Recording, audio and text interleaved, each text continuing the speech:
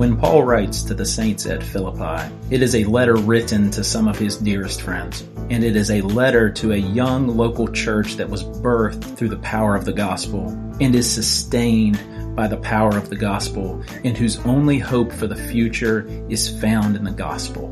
This is Philippians, and we are Mercy Village Church. You can learn more at www.mercyvillage.church. I want to start today, you'll see the sermon title up there, Non-Anxious Presence.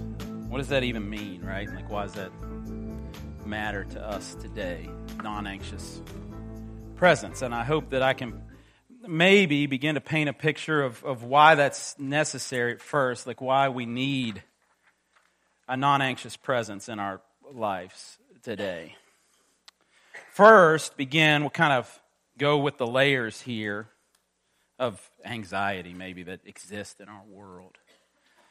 Think first, just on a general level, the sheer amount of information that we process on a daily basis. In this smartphone age, internet everywhere, more content, more information is available to us than ever has been in the history of the world. Just the click of a button. There's a pastor named Mark Sayers from Australia. He and another pastor you may have heard of named John Mark Comer, they hosted a podcast together for a while called This Cultural Moment. And Mark Sayers said it this way about just the generalized anxiety that exists in a world where we can know everything, right? He says, we live in a world connected by a vast digital nervous system. Have you thought about it that way? Like our nervous system now is digitized in a way as a society. And the result, he says, is that we live in a world of ambient anxiety. It just, right, like on a general level. We're not talking about like deep, what some might call clinical anxiety yet, or even like panic attacks yet, just generalized, like just the anxiousness of our day-to-day life because of how prolifically available to us information is. But think about it on a personal level, right? So you might scroll through Instagram, for instance, and be met with all sorts of expectations for how your life should look, how your child's next birthday should be, what your husband should spring for on your next vacation, like what the world should look like as you scroll through Instagram. And possibly you scroll through Instagram and you get this utopian expectation for how life should be. All you have to do is then click an app, what does that even mean? But go one app over to CNN or Facebook and you'll instantly be reminded of thousands of examples of why the world isn't ever seemingly going to be fixed from all of its brokenness. Why those expectations in your life are possibly never going to come fully true because you've got both the Ukraine and your annoying neighbor complaining about whatever. Like you've got all of this to balance. All of this to drink in front of you. And all of this ambient anxiety, if you will, just kind of hangs in the air as we scroll. And sometimes we haven't even got out of bed yet. And we're already confronted with that. We want our lives to be something that they're not. We want problems in the world to be solved, etc., etc., etc. We live in a world laden with ambient anxiety. Now, that isn't new. It's more prolific, more saturated, more expansive in this digital age than maybe it ever has been. But all of us here have an understanding, regardless of how prolifically or non-prolifically we use digital technology, of what it's like to be anxious. Whether it's about expectations of a spouse or as a new parent or as a person who's taking a new job or whatever it is. You know what it's like to have expectations put upon you by parents or a boss.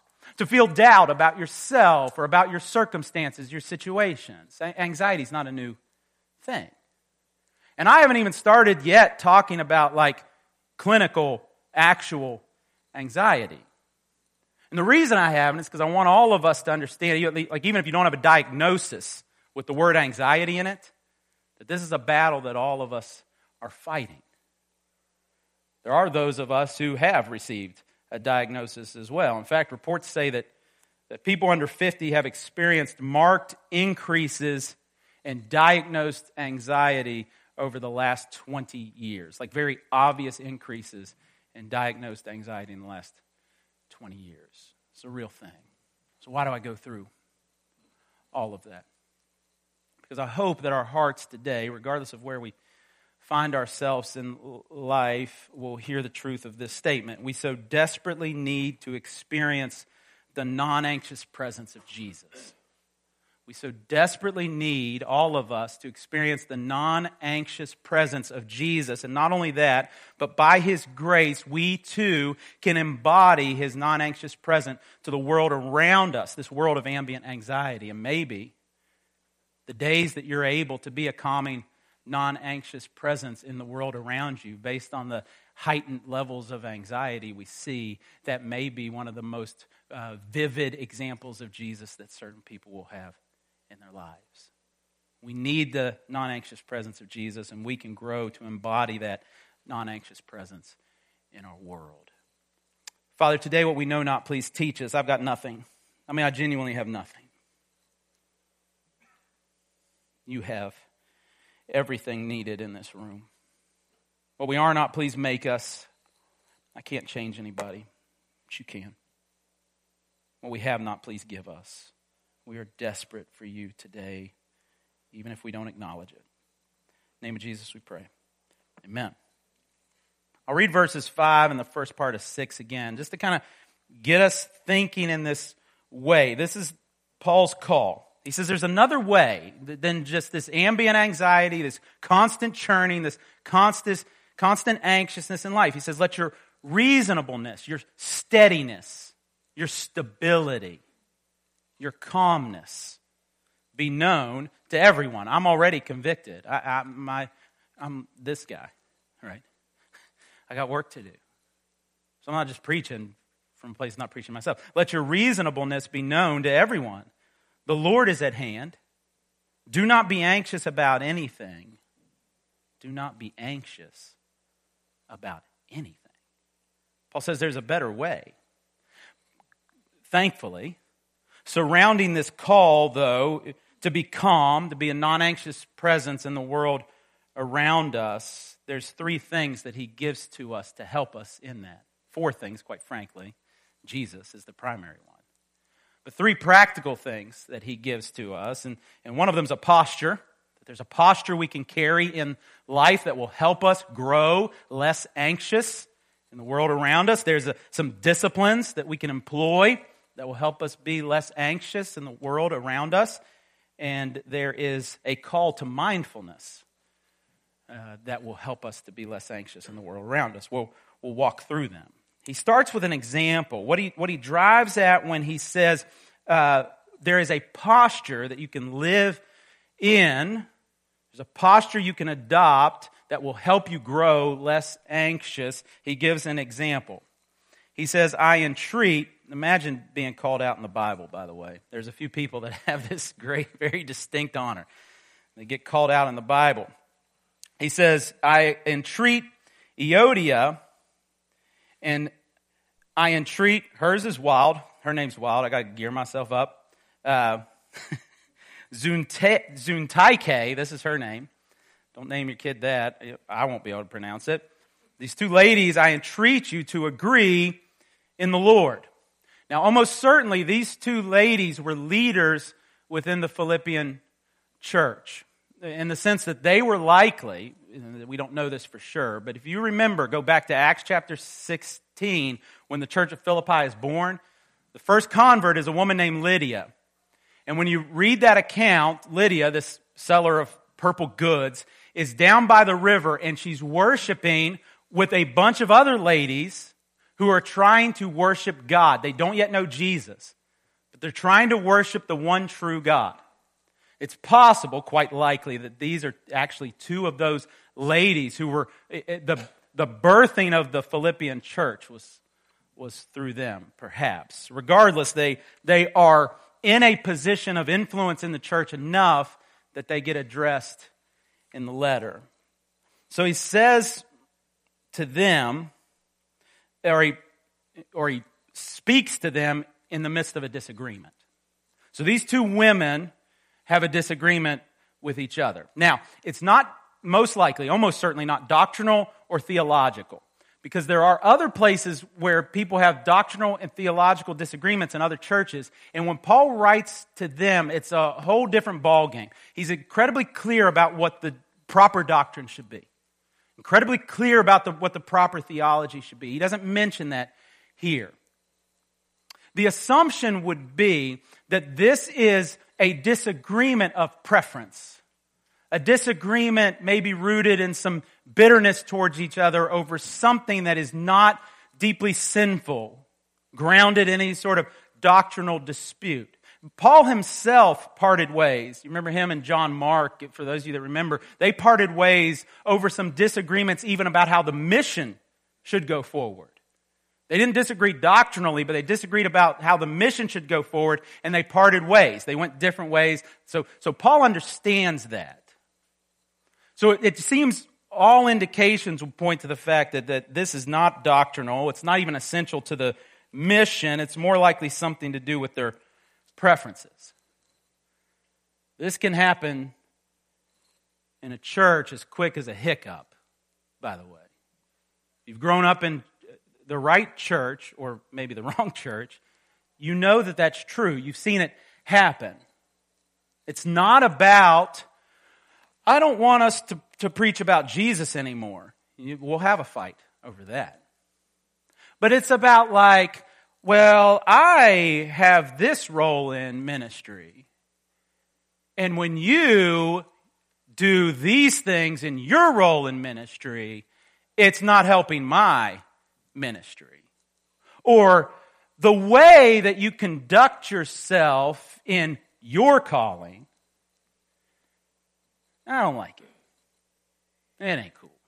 You should, like those sorts of like nitpicky things. You've heard of churches splitting over carpet, perhaps. You know why you've heard of that? Because it's really happened. That stuff has genuinely happened. That churches have split over the color of carpet that goes in. This is the type of disagreement. We don't know what it was. It's kind of good that we don't know what it was. You can put your own disagreements into it. You can read your disagreements into it, but we know that it's something that was likely not essential doctrine, not essential to the kingdom. This can happen in the church, and all it takes is me or you being willing to give the slightest quarter to even the slightest desire for this to be my kingdom. Right? Like this church, like you could even be like, oh well, I'm all on board for this being thy kingdom come like 98% of the time. But through the thy kingdom come that I'm praying, I want a little bit of my kingdom too. I want some glory. I want some credit. I want thanked. I want affirmed. I want seen. I want known through this. It just takes a little bit of that. A little bit of selfishness in my heart. A little bit of selfishness in your heart to put us in the same place these ladies were in. Paul knows that this is serious, right? Like it's not just some little thing. It's a serious thing. And so he goes on in verse 3. Yes, I ask you also, which is weird. He kind of turns to first person and addresses someone that he refers to as his true companion. I think it's Luke, but we don't know for sure. Luke, the physician who wrote the Gospel of Luke in the book of Acts. Remember in Acts 16, if you were here, they travel into Philippi together, and then when Paul and Silas and others leave, Luke stays behind there in that church. He's likely the one who wrote the Gospel of Luke and wrote the book of Acts, had connections in Philippi. I think it's him, but we don't know for sure. He says, my true companion, help these women who have labored side by side with me in the gospel together with Clement. Again, we don't know who that was, but there is an ancient church father from this day named Clement. It's possibly him. And the rest of my fellow workers whose names are in the book of life. What matters more is what Paul does here. Paul says, help these ladies remember whose kingdom this is.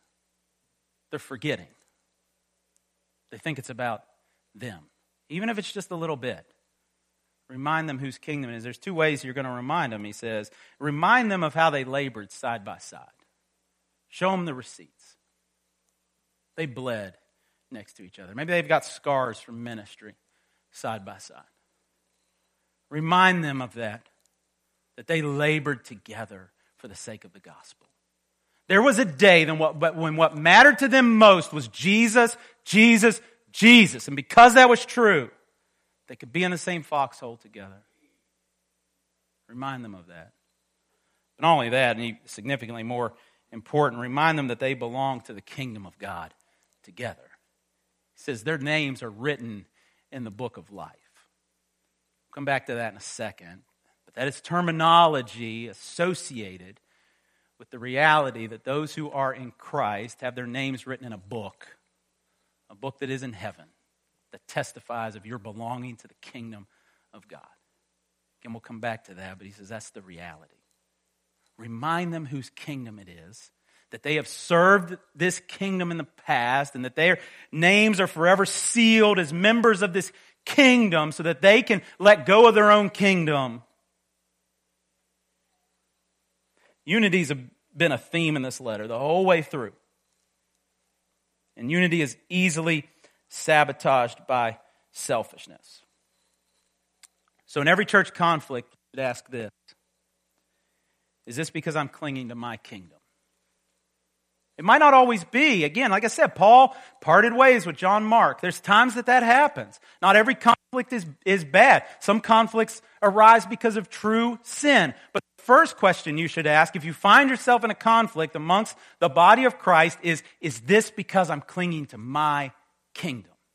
Ask that question first. And if it is, then repent and let it go. Let your kingdom go. Think of the churning associated with building your own kingdom, by the way.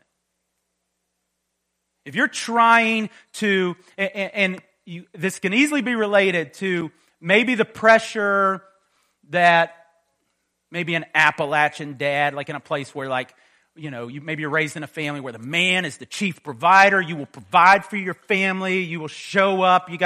All these expectations are placed on. Now you're a new father and you got this little baby and you start to feel all this churning over him. Am I going to be enough to provide for this family? Am I going to be enough to provide for my wife and for these kids? And you churn it, right? Like that's the idea of if you get into a church or you get into a ministry and you try to make it about yourself. You try to prove yourself through it. Be churning. There'll be anxiety, not joy, not hope. To grow into a non-anxious presence, we must let go of our own kingdoms. Thy kingdom come. That prayer, thy kingdom come, is a healing balm to our anxiety. Might we be people who pray that? So first, to grow into a non-anxious presence, there's a posture. Let go of your own kingdom. Paul continues. To grow as a non-anxious presence, 3 disciplines: joy, prayer, and gratitude. Verse 4, he says, as a command, rejoice. You ever thought of that as an imperative? He gives it to us as an imperative. Rejoice in the Lord. Sometimes, always. Rejoice in the Lord always. Again, in case you missed it, even though it was one breath ago, I will say rejoice. An imperative command to rejoice. Literally, be happy in God. That's a hard one. But it leads us to understand what he really means. It's not a sort of, just smile and move on, right? Like, always be happy, right? Like that's not the idea. You're just going to grin and bear it. It's not that type of happiness. He's talking about a steady joy. Does life with Jesus make you have steady joy? Happiness that maybe isn't always smiley and bubbly, but it's also indestructible. It might be so deep in your soul sometimes that you're clinging on to it with gritted teeth because life is so difficult in the moment, but it's a joy that can't be stolen from you. That's what he's talking about. Rejoice in the Lord always. Know that there is always joy that belongs to you in Christ. We went to Brooklyn about a month ago. We were driving above New Jersey, which is the best way to go through New Jersey is above it. I found out. If you're from New Jersey, I'm sorry. And it wasn't even a necessary joke. I was like, right? Like, it wasn't even necessary to tell that joke. Anyway, that's called self-awareness too late. That's called self-awareness that comes too late. So we're driving, and all of a sudden, the overheating, I'm a great mechanic as well. I really know a lot about cars. The thing that tells you your car's too hot is like going up into danger zone, right? And we're in bumper-to-bumper traffic, and there's no exit. So I'm like freaking out. Because I am that way. Like I said, I'm this roller coaster of emotion. And we finally get to an exit, and we pull down just in time to pull off under this kind of what they call roundabout thing in the gravel, like kind of in just barely out of traffic. And I open the hood, and smoke's just pouring out of it. And the thing was, we'd headed into New York early because there were all sorts of things that my wife wanted to do. And I felt pressure to be the type of husband that allowed her to have all those things accomplished before this conference that we were going to. And so I am now churning. We're not going to get it done. And I start scheming, right? I'm also taking a Greek exam at the same time. This is somehow all happening at the same time. I'm a mess. AAA, because we're 60. AAA comes, takes our car. We get on the subway, we end up in town, we're dragging our suitcases around, trying to do all the things that she wants to do. I've got a happy face, but I don't have a happy heart. We go through it all. There's even a bit of me that's patting myself on the back for helping get everything done, like I've turned it into this selfish thing. We get to the conference. We get there in time. We don't even get to check in our hotel room. We bring our bags up. We set them down next to our seats. As West Virginia as it gets. And we're sitting there in Brooklyn with our suitcases next to us.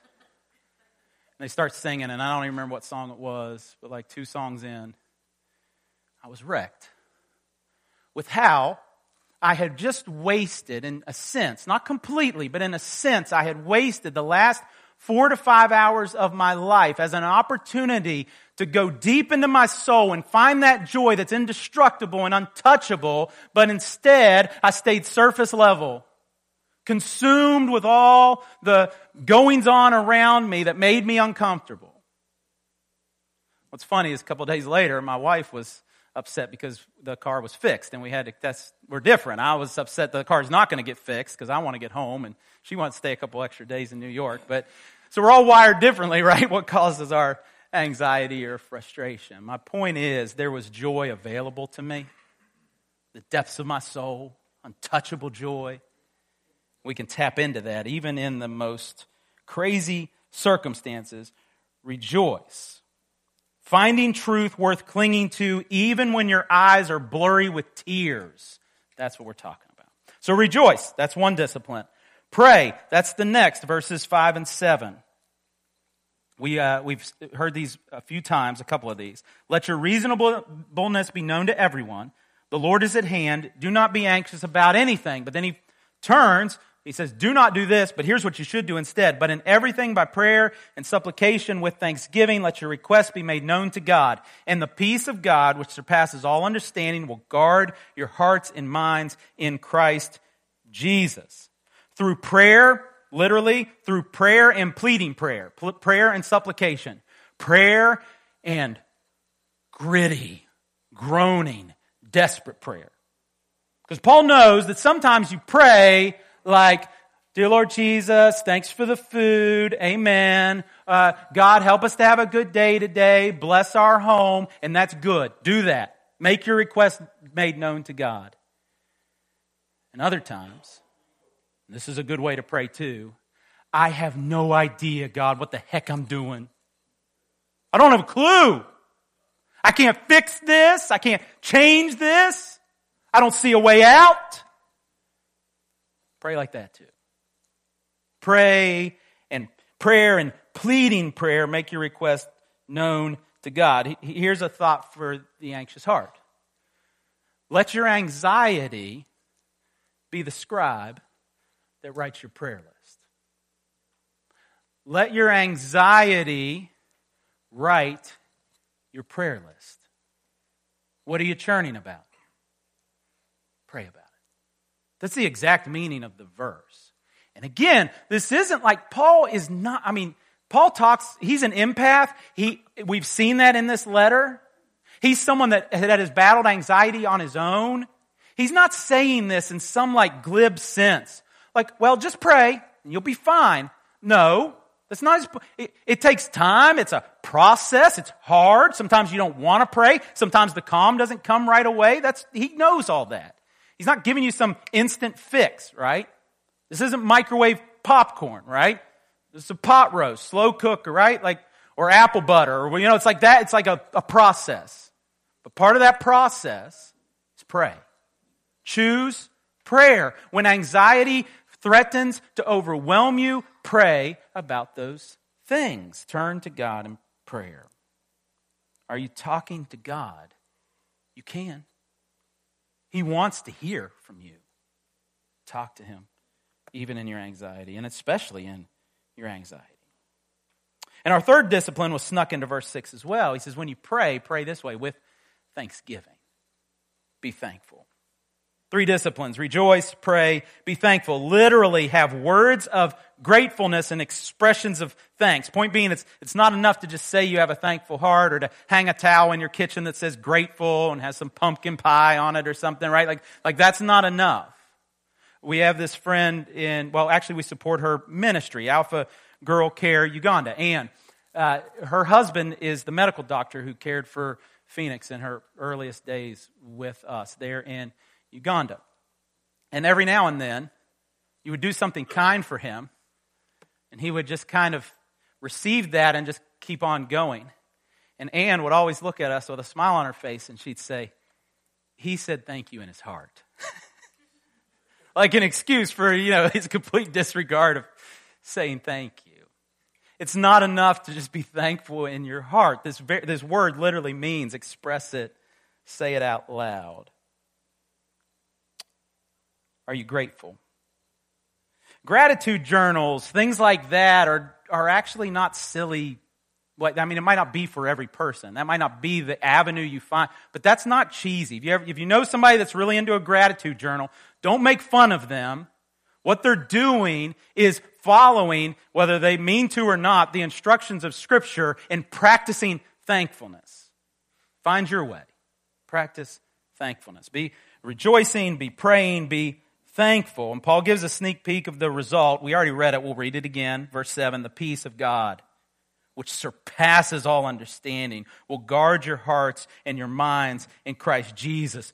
Peace that trumps reason will be yours through these disciplines of rejoicing and praying and being thankful. Lastly, he says this: to grow as a non-anxious presence, practice mindfulness. This is literally the point of these verses, and not in some new age way, but in a very biblically grounded way. Practice mindfulness. He says, finally, brothers, whatever is true, whatever is honorable, whatever is just, whatever is pure, whatever is lovely, whatever is commendable, if there is any excellence, if there is anything worthy of praise, be mindful, think about these things. Now, it'd be a really interesting study, and there's like blueletterbible.com if you're really like a nerd like me, and you really want to go in there and you can see the Greek definition of each one of those words, just, and you can do that. It's incredibly interesting. I just lumped it into 3 buckets for us today. Keep it simple. It's one large idea, dwell on things that are beautiful. First, true things that are in line with God's reality, which is reality. Think about true things, just things that are in line with His standards. Good things that are worthy of respect and innocent and virtuous, little chicken soup for the soul type of things. Think about those things. Like everything doesn't have to be Breaking Bad or Dexter or whatever these dark shows are that society loves now, including myself. I repent, but but it doesn't have to all be that. In fact, it shouldn't all be that. You need a diet of good things in your life. Things that put a lump in your throat. Things that remind you that there's goodness in the world. You need those things. Put those things in front of your mind. Inspiring things. Things that are pleasing and beloved. Things that are worthy of a response of praise. You need to stop sometimes and look at the sunset. You just do.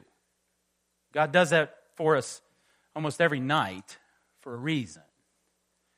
You need to, at the traffic light, stop and look at the changing leaves. They're all gone now. It can be depressing, but a month ago, right? And appreciate those things. Dwell on the beauty. I have a counselor because I'm broken. That's not true. That's a really rude thing to say, but I do. He calls it reordering your thoughts. And he talks to me about it constantly. He talks about what it looks like to kind of be self-aware enough to see what it is you're thinking about and the effect that it's having. And he's not alone in this, but the effect that it's having on you. And how do you replace that thought with a different thought? A pastor's wife in the Harbor Network just this past Thursday, she talked about beauty hunting. That's one of the things her therapist had given her to do. In a time where everything seemed dark, a time when everything seemed depressing and frustrating and overwhelming, force yourself to look for the beautiful things. Lay claim to them. Lay ownership to them. For some, this is not easy work. But Paul's not on an island here. This isn't just some random weird Bible advice. This is like science is in line with this. We can, as people, think differently. It's not easy work. It takes time and effort and energy, but we can reorder the way we think. Paul paints a blueprint. What you need to replace those negative thoughts with are these things, the beautiful things. So, we have a posture, forget your own kingdom. We have 3 disciplines, joy, prayer, and gratitude. And we have mindfulness, dwelling on beautiful things. These are pathways to being a non-anxious presence in the world around us. But, this is the only way to close a sermon with Jesus. The only way that any of these things can be true in us is through Jesus. And Paul has made that obvious. If you've noticed, and if you have a copy of the Scriptures, you'll see that we've gone through 3 paragraphs in this passage. And at the end of each paragraph, he's pointed them to Jesus. When he called us to have a posture of forgetting our own kingdom, he closed by saying, verse 3, whose names are in the book of life. He reminded them in their disagreeing and their clinging for their own kingdom that their names were written in the book of life. That's a place of deep security because of Jesus. Revelation chapter 21, verse 27. But nothing, John is talking about the kingdom of God to come, and he says, nothing unclean will ever enter it, nor anyone who does what is detestable or false, but only those who are written in the Lamb's book of life. You don't get into the kingdom unless you're on the guest list. But here's the good news. Here's your method of entry or getting RSVPing on the guest list for the kingdom. My sheep hear my voice. This is John writing as well, or he's quoting Jesus. My sheep hear my voice, and I know them, and they follow me. John recounts how then Jesus said this, I give them eternal life, those who follow Jesus. I give them eternal life, and they will never perish, and no one will snatch them out of my hand. My Father, who has given them to me, is greater than all, and no one is able to snatch them out of the Father's hand. Jesus says, I'm holding on to you, and God the Father's got some super big hands too, and He's got His fist over top of you too. You ain't going nowhere. If you're in Christ forever. If your name gets written down in the Lamb's book of life for entry into the kingdom, it's always there. You can stand firm in that. He says, I and the Father are one. if you have that kind of security in that type of unshakable kingdom that will always be yours, regardless of if everything else around you goes down the toilet, then in that moment you can let go of your own kingdom. Right? And instead live in the reality of the only kingdom that will outlast all the other kingdoms. That's the reality. That's why he points us to Jesus. At the end of the next paragraph, when he called us to 3 disciplines of rejoicing and praying and being thankful, he said this in verse 7. And the peace of God, which surpasses all understanding, will guard your hearts and your minds in Christ Jesus. You can rejoice and pray and be thankful, but none of these things can give you mind-blowing peace apart from Jesus. Here's a Christmas verse for you. We get ready for the season. Isaiah chapter 9, verse 6. For to us a child is born, Jesus. To us a son is given, Jesus. And the government shall be upon his shoulders, Jesus. And his name shall be called Wonderful, Counselor, Everlasting, Father, and Prince of Peace. The peace of God comes through the disciplines of rejoicing and prayer. Thankfulness are only yours through Jesus. Because of him, there are pathways to peace.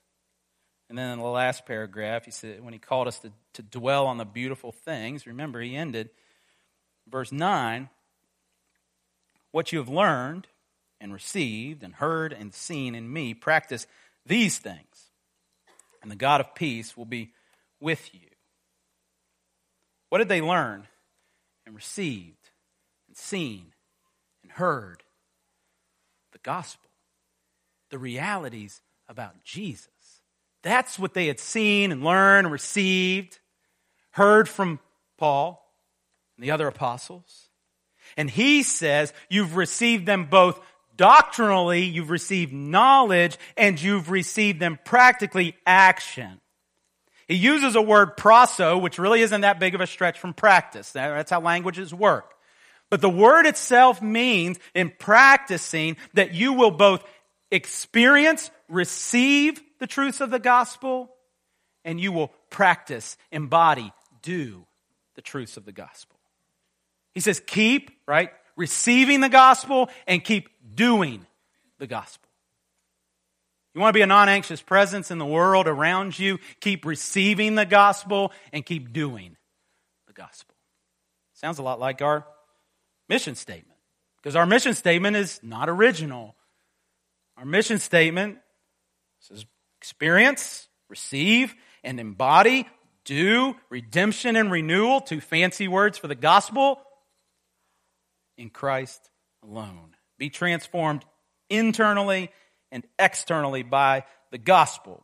You want to dwell on the beautiful things, you must know how to define beauty. And beauty, the gold standard of beauty, is found in the life, death, burial, and resurrection of Jesus. All the brutal and beautiful moments of his life, we see the definition of what beauty is. It gives us a room for suffering. It gives us room for miracles. It gives us room for resurrection. It gives us room for teaching. It gives us room for repentance. And all of those things are beautiful because of Jesus. Do you know him? Are you a Christian? That's the buzzword or the title of someone who believes that Jesus died on the cross, was buried, and raised from the dead. When we baptize people in this horse trough, we ask them 3 questions. Do you believe that Jesus is God? Yes. Do you believe that Jesus died on the cross and was raised from the dead? Yes. Do you believe that he has the power to forgive sins? Yes. In that moment, those 3 things being believed is all it takes to become a Christian. Believe on the Lord Jesus Christ and be saved. If you're not a Christian, I would love to have that conversation with you. But if you do know him, are you growing to be like Jesus? Are you a non-anxious presence in your world? 2 things. We can only do that first, yoked up with Jesus. So experience his non-anxious presence. I heard one pastor say this: are you apprenticing with Jesus? The apprenticeship is a lost art, but That's to walk with someone, right? Like yoked up with them, learning from them, to do things like they do things, to see things like they see things, to understand things like they understand things, to say things like they say things. Are you apprenticing with Jesus? Are you orienting your life around Jesus? Here's another thing. Are you getting any unhurried time in His presence? No. Too busy. Are you finding moments where the walls are thin? By that I mean you feel the presence of Jesus. Literally, you experience it in your life. Again, that looks different for each person. But do you actually have unhurried moments where you... I know we're busy, and I know this is ultra convicting. Hear it from my heart, not as me beating anyone down. But hear the reality of it. John Piper says this: one of the great uses of Twitter and Facebook will be to prove at the last day that prayerlessness was not from lack of time. That's convicting. I say I don't have time to be with Jesus, but I got time for a lot of other stuff. Some of it's really important. Some of it ain't. Are you taking time to be with Jesus? And with Jesus, you can grow into a non-anxious presence in the world of ambient anxiety. Embody the non-anxious presence of Jesus. I'm going to read 3 questions. We've got a new thing here, super awkward, where we sit for 2 minutes, 120 seconds at the end of the sermon. We just sit in it. It's a chance for you to pray, a chance for you to prepare your heart for communion. We don't do an altar call. It's between you and God there in your seat. But we take 2 minutes, 120 seconds. These questions will be up on the screen. I'm just going to read them to you. Where are you churning in this life? Because you're trying to hold on to your own kingdom. Of the 3 disciplines, rejoicing, praying, and gratitude, which one will you work on this week? And how will you do it? And 3, how will you practice mindfulness this week in accordance with Philippians 4:8? How will you dwell on the beautiful things in your life? Think on those things. And might the Holy Spirit convict us each of where He's leading us. Father, thank you so much that here in this place, your non-anxious presence is here. Might we experience your peace. Might we experience your calm. Might we experience your beauty.